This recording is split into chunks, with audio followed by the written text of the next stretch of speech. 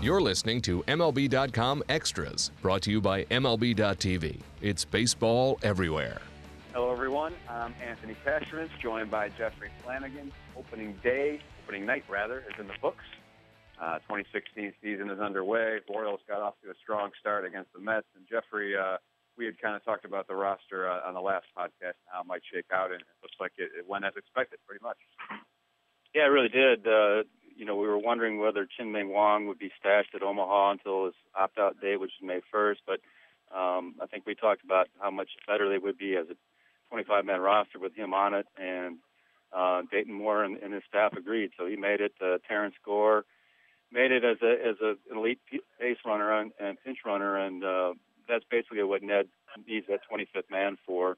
He doesn't pinch hit very much, hardly at all, but he will pinch run. So Gore has some value there. And that was about it. Raymond Fuentes not only made the team, but started in right field on opening night, so that was pretty cool, too. I saw Ned Yost was almost apologetic about the pregame ceremony. Just the it was obviously an unusual circumstance to have this game scheduled against the team they ended up facing in the World Series, and having that ceremony right in front of them. I know that was a little bit awkward.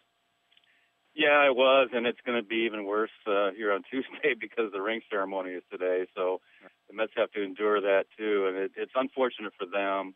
But there's really not much the Royals can do. I mean, they've got to do their ceremony for the fans, and actually Ned also said too he was not only kind of sorry that the Mets had to sit through that, but also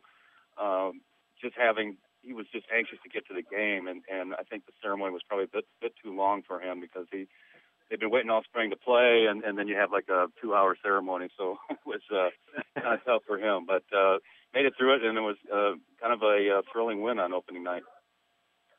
It sure was. The only downside of the win, Jeff, it wouldn't be baseball if we didn't overreact to opening day, right? So yeah, exactly. Obviously, one thing that came out of that was obviously the bullpen dynamic, and Joaquin Soria left the Mets back in the game. Then Luke Hochevar comes in and settles things down in the bridge to Wade Davis. But just kind of thinking big picture as far as how that bullpen picture looks and that setup situation. Do you think that could be an intriguing dynamic as we go along here and Hochevar really settles in? I think they're all interchangeable.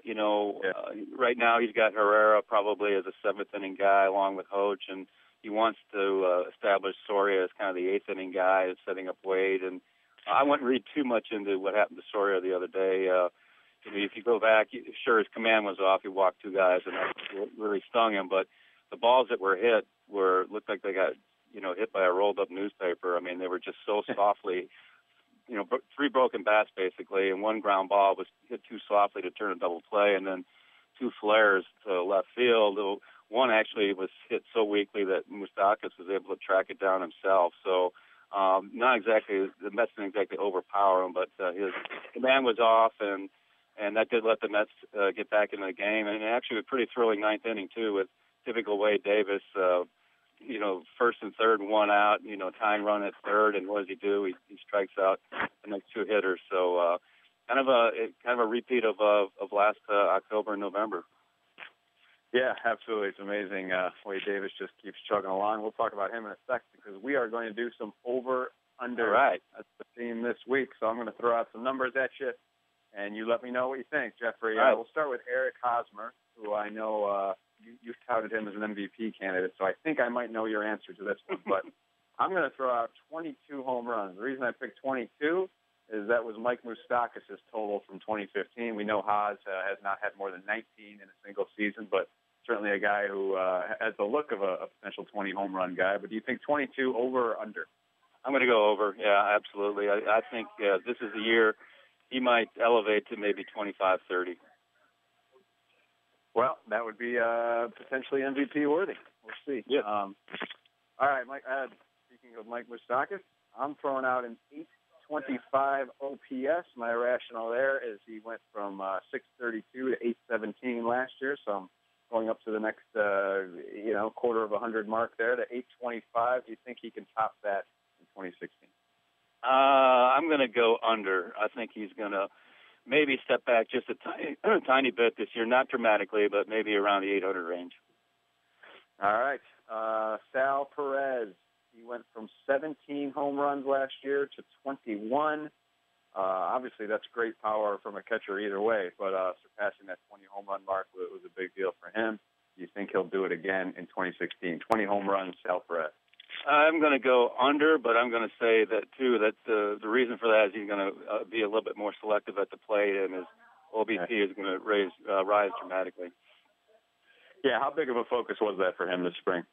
It was very big, though, I mean, you don't see it in the results. I mean, he didn't walk very many times, but I did see him lay off some pitches he normally hacks at, so we'll see if he carries that over in the regular season.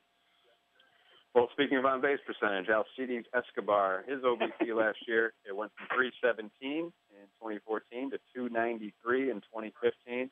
300 on-base percentage. Do you think he'll get on base more or less than 30% of the time? I'm going to go over. He had a pretty good OBP in the postseason, and maybe he can carry that into this year. That's not his strength, obviously. He gets up there hacking, but who knows? Maybe that's not a very high water mark, 300 OBP. So I think he maybe can manage that. You'd hope. He was certainly a machine last October. Kendrys Morales was a machine last year. Run production machine for this club, and surprisingly so. I'm going to set it at 100 RBI, over or under. Easily over. I think he has just another terrific year. He's going to have a lot of guys on base in front of him, and he's proven that he can drive him in. He had a terrific spring. I think I'll take the over on that. All right, Lorenzo Cain was a finalist in the MVP balloting last year, largely on the might of his slugging. His power numbers went up last season. His slugging went from 412 to 477, so let's set it right there, 477. Can he top what he did last year? Yes, he goes over there. I think he's just an ascending player. He keeps learning more and more about, what pitches to attack and how to punish a pitcher, and I think he's going to, hit over 20 home runs this year, and you're going to see more doubles and triples. I think he's going to have a monster year, too. We got a lot of power coming out of this Royals lineup. No, I know. Maybe they're going to move the fences in or something. I don't know. But I haven't heard the magic number, which is the Balboni number. I haven't heard that top yet. That's what was missing from opening day, man. Let's go to the pitching staff. Edinson Volquez, obviously Steady Eddie, was terrific on opening night. Yep. He had 13 wins last season. How about 15 wins in 2016, over or under? Oh, boy. It's so hard to predict, wins are such a meaningless stat now, but, boy, I'm going to go under. I think he comes in at 13 or 14 again. It's just such a hard number to predict. Yeah. Yordano Ventura. So he had a 4.08 ERA last season, but a 3.56 mark in the second half.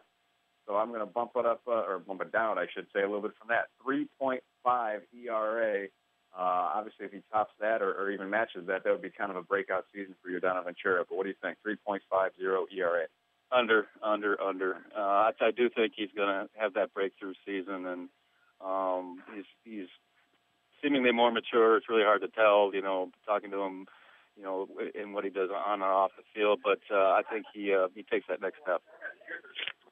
And teased Wade Davis earlier, and here he is. If you ever wanted to have some fun, just sit around and look at Wade Davis stats. It never gets old. But obviously, one that jumps off the page is ERA.